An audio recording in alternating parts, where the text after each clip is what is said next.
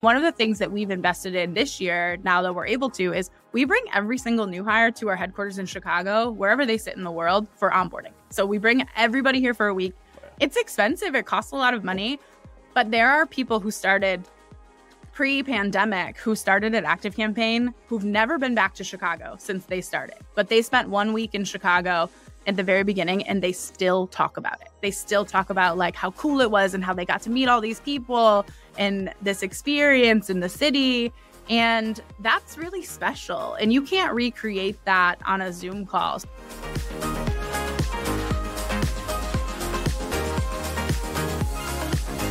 Hey, Kallie, great to have you on the show.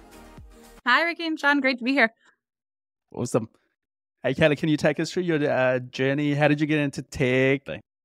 Yeah, absolutely. My journey into tech was a bit by happenstance, actually. I worked for a nonprofit 15 years ago. And at the time, the nonprofit was a customer of Constant Contacts. And I was using my job at the nonprofit was to use Constant Contact to send out email newsletters and event stuff and donation campaigns, fundraising campaigns. And I went to a training to learn how to use it better because Constant Contact's headquarters happened to be down the street from where I was working outside of Boston. And I met their director of training, and he was like, hey, you're doing some really interesting stuff. We're hiring somebody. Would you be interested? And a few months later, there I was teaching other people how to do what they taught me how to do, which is really fun. So then, and ever since, I've been in MarTech for the last 15 years. So it was really, I stumbled into it. I think especially at that time, most of us didn't know what working in tech meant if you weren't an engineer. And I certainly wasn't an engineer. My degree's in communications and public relations. I thought tech was the scary thing over here that I would never get involved in. And then I ended up doing customer-facing work for the last almost 15 years. And it's been a really fun journey, kind of Constant Contact, very basic email marketing, teeny tiny small business customers, a bunch of nonprofits, to HubSpot, where we did mid-market, going up into enterprise. I got to live through the HubSpot IPO, which was really interesting. And then ActiveCampaign, which sits a little bit in the middle of those two things, both small customers and some bigger customers as well. But always teaching small and medium-sized businesses how to do marketing, specifically to do email marketing, social media marketing, and then use a CRM for good and not evil when it comes to having customer data. So very cool. I want to come back to ActiveCampaign, and I want to obviously pick your brain on the marketing for SMBs. But going back to HubSpot, Kallie, what was the biggest takeaway from your time there? It's so hard to pick just one. I think the thing I appreciated the most about HubSpot was how collaborative of a company it was. It didn't matter where you sat on the totem pole. You could be an individual contributor, and you could have an idea that propelled the business to the next stage of something, and you would be able to be directly involved in that idea from start to finish. So I think this ownership mentality of solving for the customer at HubSpot was my biggest takeaway. Are we doing something? I tell that to my team all the time now. When they're like, hey, do you think we should do this thing? And I say, is it going to make the customer experience better? Is it going to be beneficial for the customer? Then my answer is going to be yes. 99.9% of the time. That 0.1% of the time is probably when you tell me it's also going to cost us a few $1 million to do it. Then I might ask some more questions about it. But just that ownership of solving for the customer is the thing that really has been deeply ingrained in me since my time there. Kallie, a lot of what you've said resonates with me. I think Ricky's probably sitting there going, we should get you to train Sean on how to use a CRM. I'm very bad at it. But this whole concept of strategic programs I find really intriguing. What's the standard day or week for you and your team? What do you focus on and what do you do? Because I'm really intrigued by this as an area to run inside a business. Yeah, I think when I think of ActiveCampaign, we're a 800-person company. We've got 160,000 plus customers. There's a lot going on. There's a lot to do. And we have to think of different ways to reach our customers, to engage them, to scale our business as well. So when I think about the strategic part of my role, one of the things that we did this year as a strategic program that I led is we opened an office in Costa Rica. And we did that because we knew we needed to have a lower cost market where we could build and scale a team. And we didn't want to go all in on outsourcing. Outsourcing, like you can do it really well. It's very possible to do outsourcing. A lot of companies in our space do that and they do it well. And we also have an outsourcing partner, but we wanted to think about how do we keep this in-house in a cost-effective way. So in January of this year, we said, we're going to hire 300 people in Costa Rica in the next 3 years. By May, we had our first hiring class of about 20 folks. We have about 60 people now in the region. We officially have a legal entity. And actually, in 2 weeks, I'll be down in Costa Rica and we'll be celebrating the opening of an office space that we designed and built for our team down in Costa Rica. What Costa Rica will allow us to do is to build the team of both customer-facing folks, but also our engineering team to help scale the product and help scale our support as well. So huge initiative, tons of moving pieces, legal, finance, recruiting, learning just like how a government in another country works and how you set up an entity. It's our fifth country that we've entered as a formal entity, but a little bit different. We're focusing a little bit different. We've always gone sales-led before. Here we're going customer and engineering-led. So it was a bit of a different motion for us. But we did it in record time. Everybody told us, like, you can't do this in less than a year. A year is like standard. There's no way you're doing this. We filed our entity paperwork in March. We closed on the entity mid-October. So it is possible if somebody out there asks you to do it in a place like Costa Rica where they're looking to bring more businesses into the country. They have an incredibly talented and educated workforce. And it's been really fun to see that strategic project follow all the way through. And we'll continue to build that office and our staff there for the next couple of years. I love that. Like having a team dedicated to driving out big strategic initiatives and making sure you go from start to finish and bring everyone in on the journey as you're going along. I think that's really cool and something we probably should have done back in the day.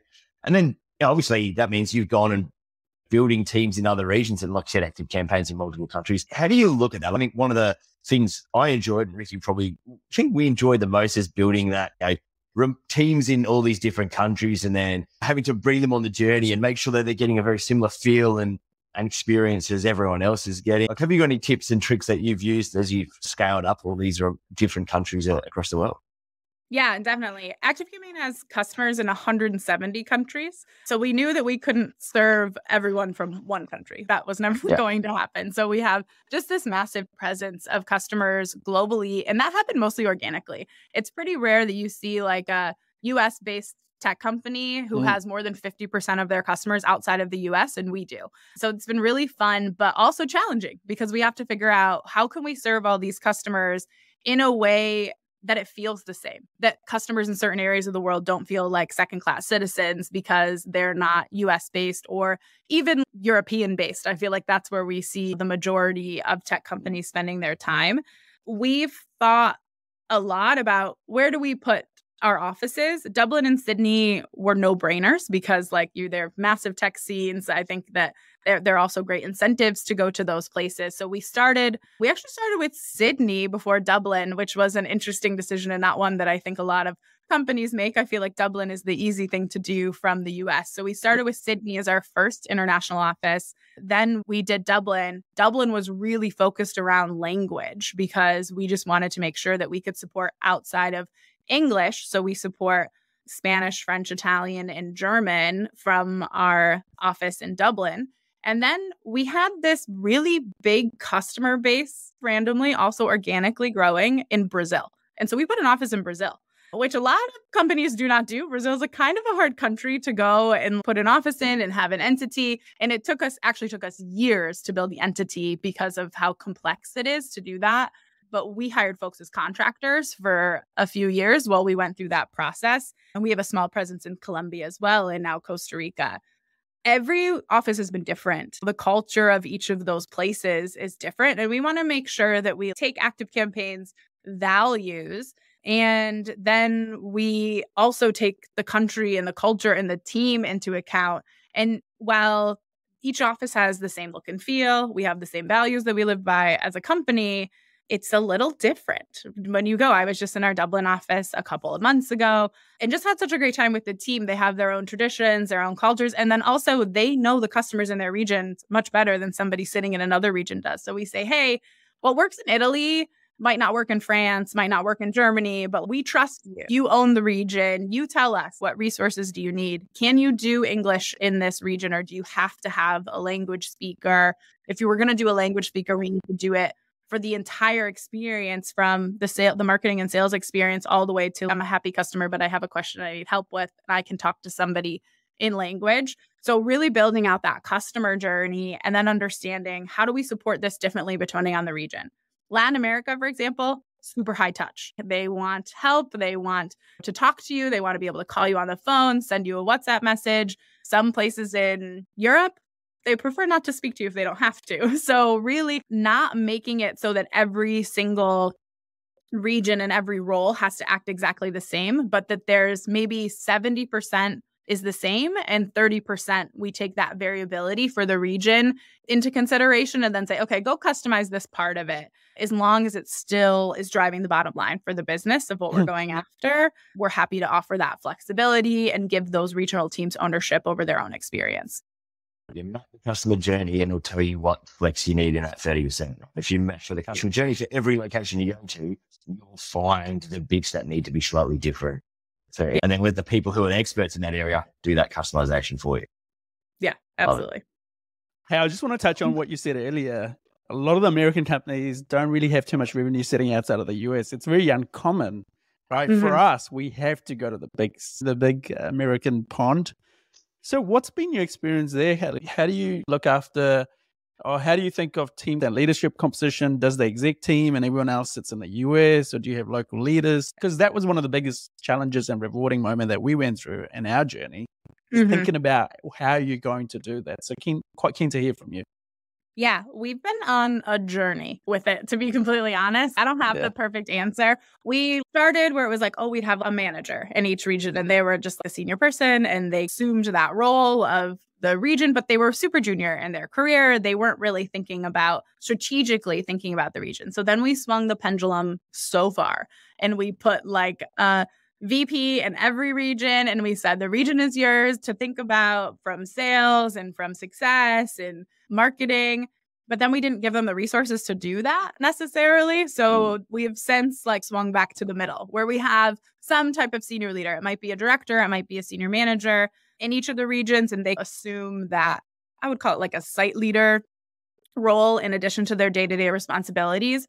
But our leadership team is not central to the US. For example, I have a leadership team of directors and senior directors that report into me. And one of them sits in Dublin, one of them sits in Costa Rica, one of them sits in Australia, and then everybody else sits in the US. So we've really tried to decentralize the senior leadership at the organization from the US to make sure that we do have a global perspective. Our head of sales sits in Dublin. He sits there. Him and I probably work more closely with him than anybody at the entire company. We're in lockstep. The time zones obviously create some challenges. As you're sitting on the other side of the world, it's very early for you. It's a little later in the day for me. But we found a way to make it work. Sometimes it's like alternating team meetings per week so that EMEA can join versus APAC. It's hard. It's a lot of work to do it that way. Of course, if you centralize your leadership team, it's more convenient, but I don't think it necessarily is better. I don't think it gives you the view. When we have our team is global, our customer base is global, we can't be US centric in every single decision that we make, or we're not going to succeed in those other markets. And like I said, they make up over 50% of our revenue. So we need to succeed in all of those other markets as well. So I think it's just intentionally thinking about who's sitting where in the world and what influence do they have on the greater strategic plan for the business, and making sure they have a voice and a seat at the table. And we make sure that our leaders are relatively mobile. Of course, we had this period of time where we couldn't do a ton of traveling, but if you're a senior leader at the business, like you're coming to headquarters, or senior leaders are coming to you as a person who has, I'm the one person in the entire company who has team members in every single region and every single office. I'm there physically. I'll be in Costa Rica in a couple of weeks. I'll be in Sydney in February. So really just making that commitment and acting with intention when it comes to being one global team and not a US team that then tells everybody else what to do. Hey, We were quite big on that too. Like travel, obviously it's difficult, especially on families and stuff, but it's something that we truly valued. It was intentional, the way we designed our yearly calendar and events and whatnot. Sounds like you're much the same. Why do it though? Because a lot of companies will tell you that, hey, there's better ways to do it. There's hybrid, there's remote, get together once or twice a year. But what is it that's within your values and your mission that allows you to do it and you want to do it? Yeah.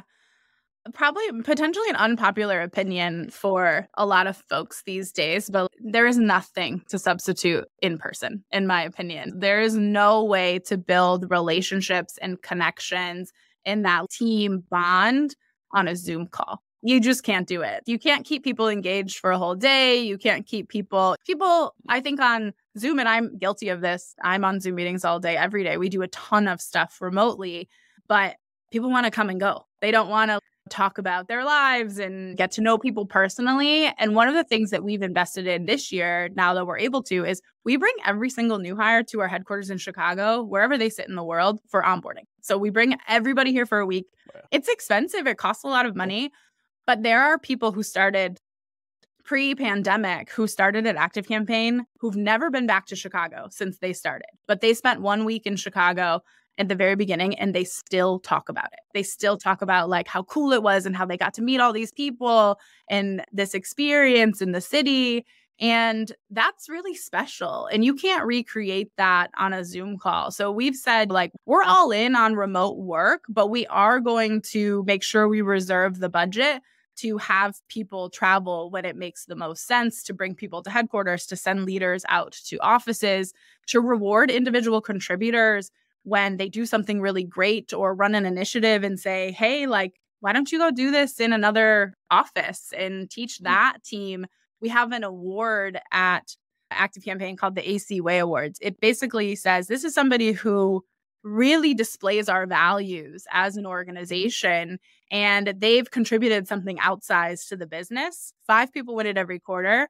We give all of those people some cash and we say, hey, you can do something with your team. You can travel to another office. You decide. Here's some money. You decide. It has to be used for ActiveCampaign purposes, but you decide how. So some people have used it to bring their team in. Some people have used it to send their team gifts. Some people have traveled individually to another office. But it's really cool to see what people are doing with that money that we give them as a reward. And I think that being between offices, it just is so meaningful, and people are so excited. We were in Brazil back in Q2, and just how happy everyone was that we were there. They were just like, oh my gosh, thank you for coming. We're not like in a big city in Brazil, so it's not easy to get to, but it's so meaningful for the team to have that FaceTime with leadership that we know that it's important and it's worth doing.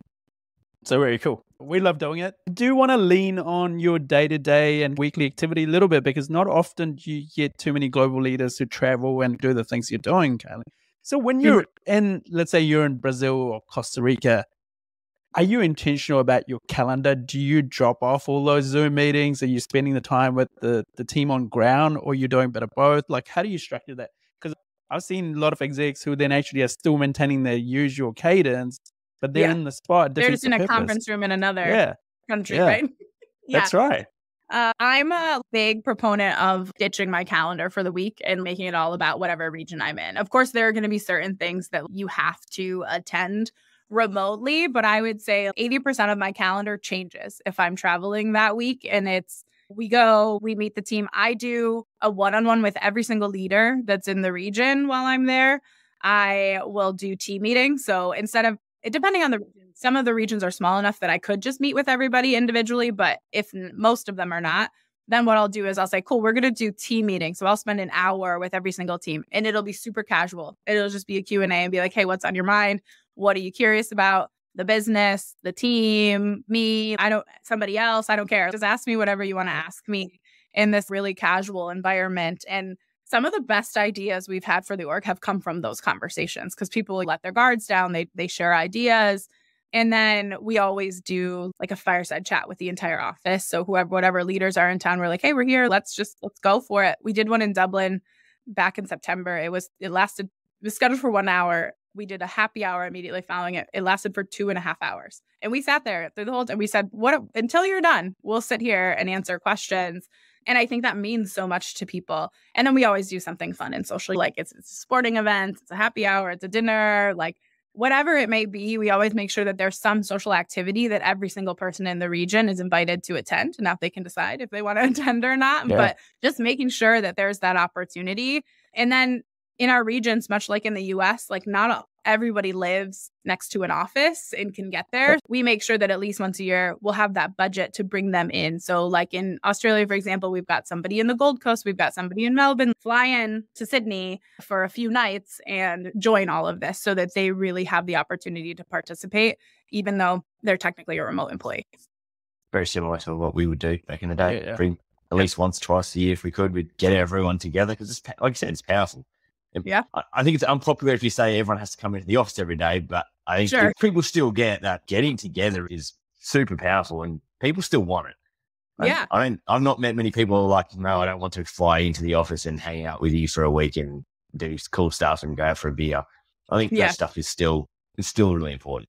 I agree. Yeah. Even like people who like signed up for a all remote job are still like, wait, when do I get to come to the office? Like, when do I get to do the thing in person? And so I think it's really meaningful. And I think it's also like helpful in creating culture because it's really hard to create culture on Zoom or Google Meets. Yeah, 100%.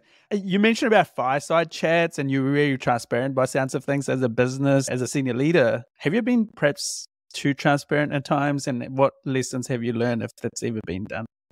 I don't believe in being too transparent. I think that with the right disclosure of, hey, this is not a fully formed thought, but maybe we would do this or maybe we would do that. And I think that's actually something I also took with me from HubSpot, the most transparent company I've ever worked at. ActiveCampaign is not a public company, it's a private company, so we can be more liberal with what we share versus don't share.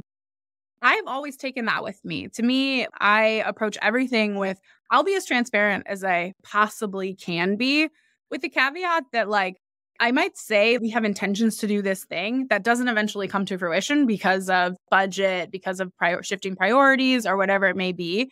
My team knows me pretty well to say, hey, look, what do you think of this? And I'll give them my opinion or I'll give them the information that I have that I'm able to. There have certainly been times where I've said things and people are like, you said this. And I said, I didn't promise. I just said that. I didn't make any promises. And I think just resetting expectations for people is really important, right? Okay, yeah, you're right. I did say that. These 3 things have changed in the business since I said that, which led us to go to this decision. I think that most people with the right context are really grateful for the information versus not sharing enough. And then people are surprised by things. We did a massive reorg and on our customer facing teams in Q2 of this year. And for 3 months leading up to it, weekly, every other week, I talked about it. I talked about these are the things we're striving towards. This is what we're going to do. So when we actually went and hit the execute button and changed everything, people were like, oh yeah, obviously we knew this was coming. You've been talking about it for months. And it just helps so much with change management when you're able to do that I'm a big proponent of. Just be transparent. Tell people what you're able to, of course, depending on the business and public or not public or going through a round of funding or not, you have to keep some things close to the chest. But I try to share as much as I can because I find that makes people feel like they have more ownership and they're more motivated to go contribute to those things. Oh, that's good advice. Be transparent all the time. There are going to be times when you're transparent about stuff and then it changes because business is a moving machine, right? It doesn't just stagnate, go on a line. Then explain why. People are generally okay if you can have the discussion and be like, yeah, I'm sorry, this decision has changed. This is why it's changed. No one likes when people get let go or other stuff. But if you have to do a big round of cuts and it happens, every business has gone through it, explain it, discuss it. People are smarter than we give them credit for. They can understand and consume this stuff. It's going on all over the world. I think that's something we've learned. We were always really probably too transparent in what we did. We do the same things like you guys, long fireside chats, open forum discussions with the executives. You could ask them whatever you wanted and criticize. And that stuff they did. They led to some of the best things we ever did. The key is you got to be able to explain. And that's where I've seen it go wrong is where people then don't get called out for something that's changed and has a legitimate reason.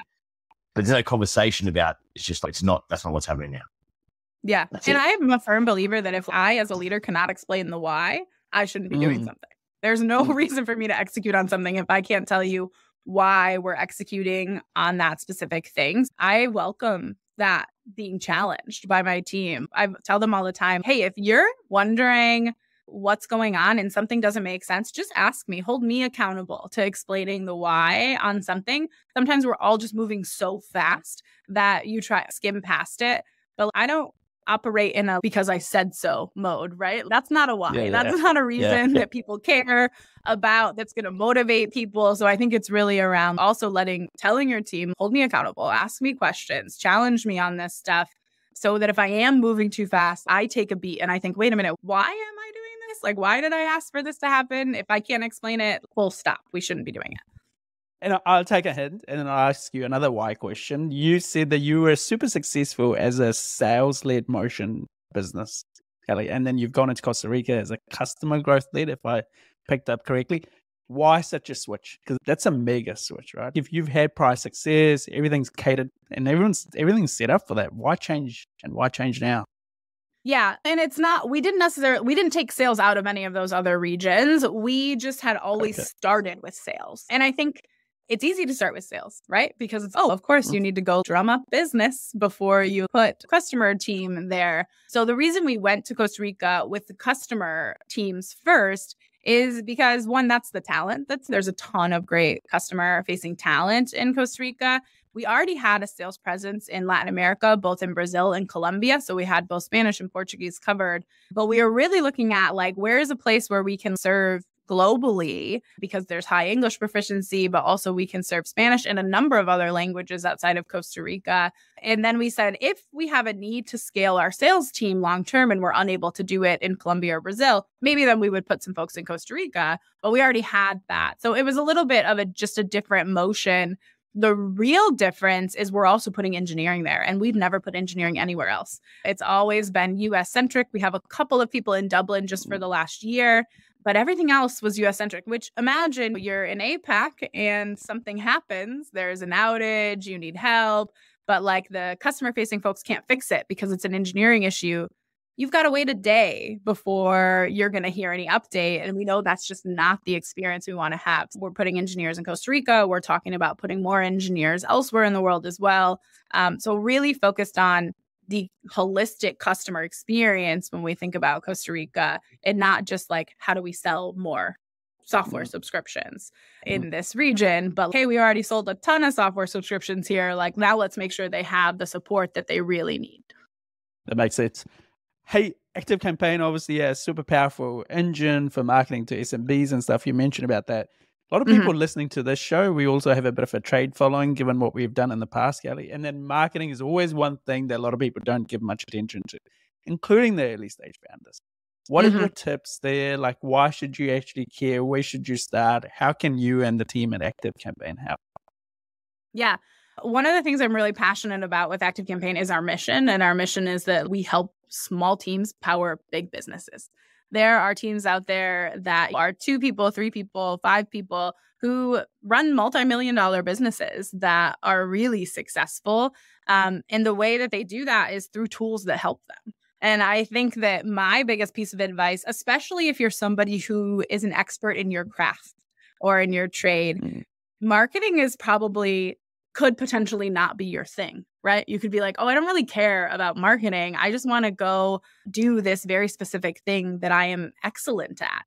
And that's fair. And that makes sense. And that's where I think it makes sense to invest in tools that will help you not spend the majority of your time doing that. So if I'm starting out as I have a small business and I'm like, okay, I really think I need to start dabbling in marketing, the first thing I would do is have a website. It's 2023. Building a website is actually quite simple. Go to Squarespace, go to GoDaddy, go wherever you want to go and build a lightweight website so that when people are looking for your service, they can find you, and then start collecting opted-in contacts so you can then engage with those contacts, whether it's an email newsletter, whether it's a engagement series of multiple emails, whether it's social media or Google Ads. You can do so much. There's so much power in using the right tools, and you can do it once the setup is a bit of a lift, but once you get there, you can start automating so much stuff. And that's the power of ActiveCampaign too, is I can go in and I can say, hey, I want every time somebody fills out a form on my website, I want to send them this piece of content. And then I want to follow up with them 4 days later and then 9 days later. You don't have to go send the email 4 days later. You can just set it up and it'll just happen for you. So I think it's really like doing the fundamental things, having a website, going and claiming your social media handles, stuff like that. But then also collecting information about your customers so that you can start to automate that engagement with them, because you want to stay top of mind. You don't want to be, a one-time somebody as a one-time customer. You want to have somebody as a recurring customer, whether you're selling software, whether you're selling baked goods, or whether you're an electrician. You want those customers to keep coming back for more. So you have to find a way to be top of mind and engage them all the time. Sean's sitting there going, wow, you can actually schedule send an email. Can that be done? There's things that exist. We'll talk after this. This whole schedule email thing. Talk about the CRM. What is this? What are we talking about? So Sean's getting big into LinkedIn now. So he's putting up his profile. He's talking loud now. More I'm looking back going, so you used to say you worked really long hours, but really you just scheduled emails to go in different times. Hey, chats are live, man. Chats are always live. Hey, one of the other topics that I'm really interested in at the moment is budget planning. 2024 is around the corner. So much has changed in the last 12, 18 months, perhaps even 2 years. Kallie, how are you and the team at ActiveCampaign thinking about 2024? And what are the golden rules? Where are you being flexible? What are you doing differently than you've ever done in the past? Yeah, the landscape has changed a lot in the last couple of years, especially for SaaS.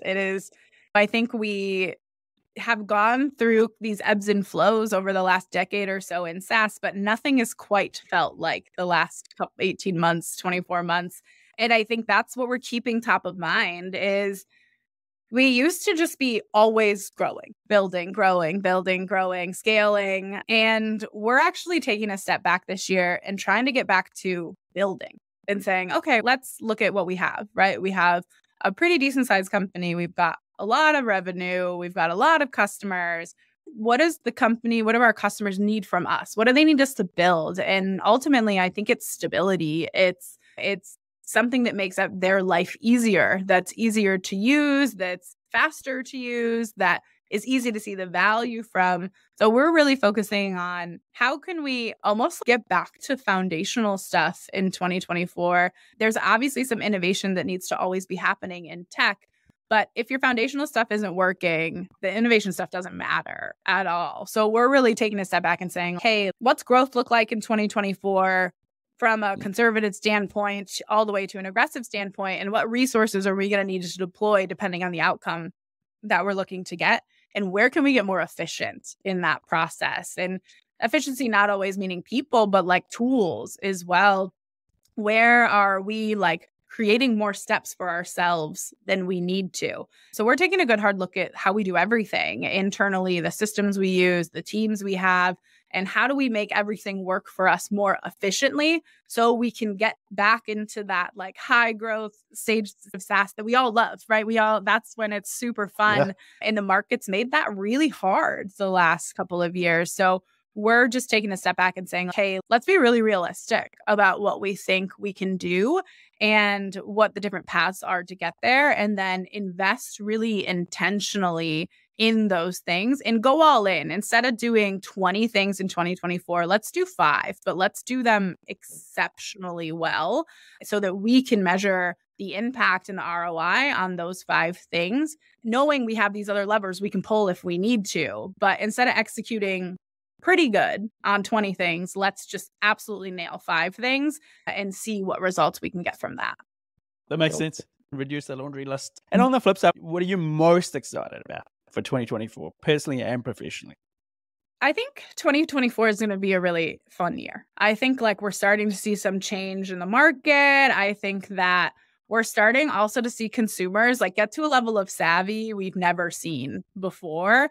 And AI is starting to play this huge role. And I'm just morbidly curious about what happens with AI, right? There's a part of me that's like a little bit too iRobot scared about like what's AI going to look like at the end of 2024. And then there's another part of me that is just so incredibly excited for how meaningful this can be, especially for small businesses, if we have all of these tools that can automate this stuff that we've never been able to automate in the past. Like we can automate sending emails, but now can we automate writing the copy for those emails that's going to perform the best, or testing things for social media posts that's going to perform the best?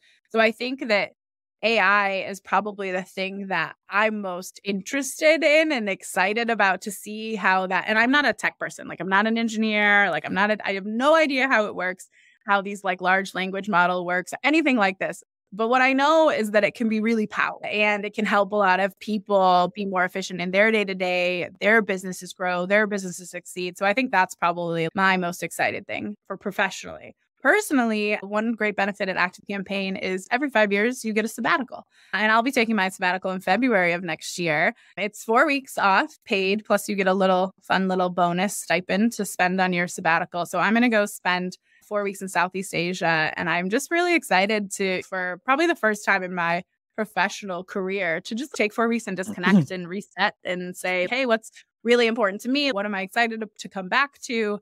And I think it's just a really incredible benefit that we have. And my team is pretty tenured. So I've got a director on his right now. I have another person taking theirs in January.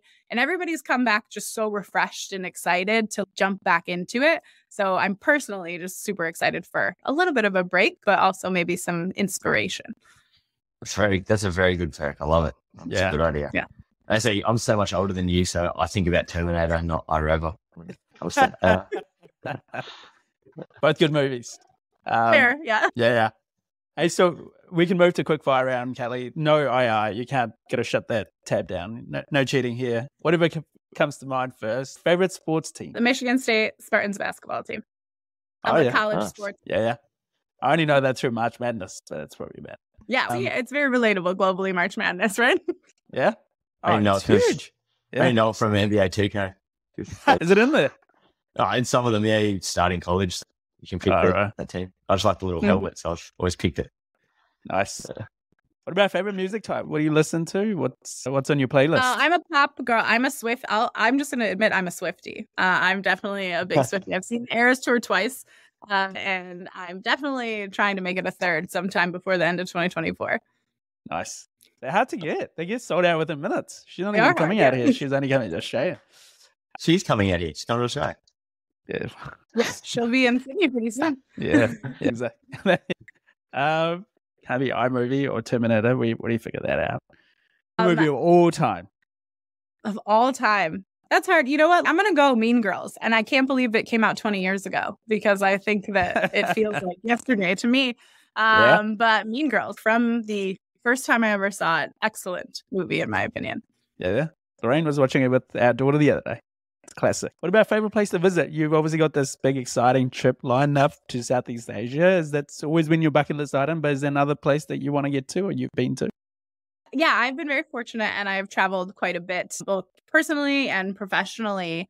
I just love going somewhere new. So there are places I've been that I would absolutely go back to, but I'm always trying to go somewhere new. After Southeast Asia, high on my list is Patagonia in South America. So that'll probably be my next big trip after my time in Southeast Asia this winter. Nice. Awesome. And this is the big one, Kallie. This is what you got to get right. There's no right or wrong. There is definitely a wrong. There's 100% a wrong answer. There's 100% a wrong answer. Peanut butter. How do you like yours? Crunchy? Smooth. Don't give me that. That is the wrong answer. We're getting on so well. We're getting on so well. Sorry. I tried. We tried. Just when you're in Southeast Asia, whatever you do not ask for smooth peanut butter, they'll be very disappointed. Okay, I won't. But I would say I'd take crunchy peanut butter over Vegemite, though. So I don't know about that. Oh, really? Going to start a war now. I love Vegemite. Hey, anyway, thanks for coming on, Kallie. This has been fun. Thanks for sharing all your insights and wish you all the best for 2024 and what's to come. Yeah, thank you so much for having me.